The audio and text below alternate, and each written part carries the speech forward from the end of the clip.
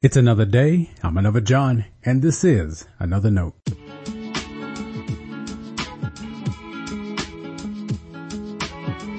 Today's edition of Another Note is titled, Happy or Not?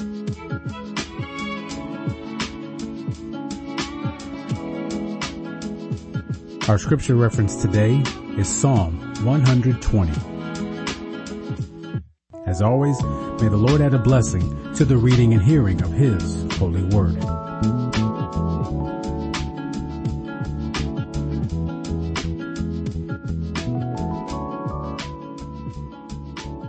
In my distress I cry to the Lord that He may answer me. Deliver me, O Lord, from lying lips, from a deceitful tongue. What shall be given to you, and what more shall be done to you, you deceitful tongue? A warrior's sharp arrows with glowing coals of the broom tree. Woe is me, that I am an alien in Meshech, that I must live among the tents of Kedar. Too long have I had my dwelling among those who hate peace. I am for peace, but when I speak, they are for war. This is the word of our Lord. Thanks be to God.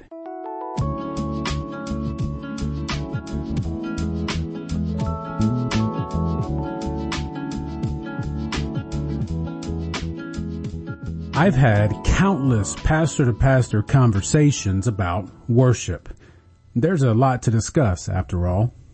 Most of our talk gets around to discipleship. How can we invite our congregations to deeper understandings of discipleship? Wondering aloud, we walk through various ideas and share our stories. One of those ideas involves setting the atmosphere of worship. We look to create and nurture holy moments of worship and adoration. Our planning and preparation help us, of course. And by the way, you can help too. Ensure your pastor begins, sustains, and finishes their planning and preparation with prayer. That's what it takes to consider an entire congregation's walk with God. And part of the atmosphere of worship is planning to recognize different attributes of God. Have you noticed that? One weekend you may hear about God's grace. The next week might be a reflection on God's justice. We aren't teaching the Bible for instruction's sake. We aren't bouncing around random ideas. As the church, we are focusing our faith on what we know about God. As we prepare, we are mindful of what those characteristics might mean for our people. When I talk about God's forgiveness, for example, I know there are some who struggle. They have a hard time accepting forgiveness from God or offering it to someone else. So the different elements of worship become even more important. They are setting the atmosphere of worship in different ways. They guide each congregation's worship. And that kind of atmospheric preparation is important. It recognizes the realm of emotions and experiences of your church. Just like God has many attributes, we bring our many sensibilities to worship too. God did create us with an image of God within us. Many times, though, we aren't willing to explore those various feelings. Leaders want to create a happy atmosphere. We want everyone to be happy to be in church.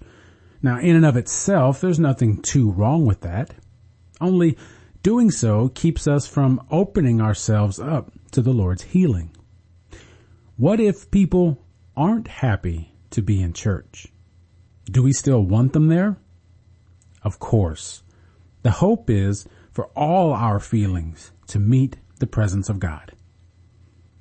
Psalm 120 is the first of several songs of ascent. It's thought these were songs used as people made their way to the temple to worship. They were pilgrimage songs. You'll notice little happiness in Psalm 120. There isn't much to celebrate for the psalmist. Despair and fear lead the way. But they are leading the way to worship. If you're not happy to be in worship, you don't need to feel ashamed. Maybe that's the day you're dealing with anguish and pain, but do deal with it in worship. Let God's Spirit help you appropriate what you're feeling. Seek God's healing as you pray and sing, listen, and respond. You don't have to be happy to be restored, but you will be happy when you are. Stay blessed. Thanks for always supporting Another Note. This is our daily devotional. I'll keep writing and recording as long as you keep listening and we keep growing. If you ever find Another Note on iTunes or anywhere else podcasts are available, make sure to leave a review so others can join us. And the easiest way to connect with me is online at anotherjohn.com. God be with you.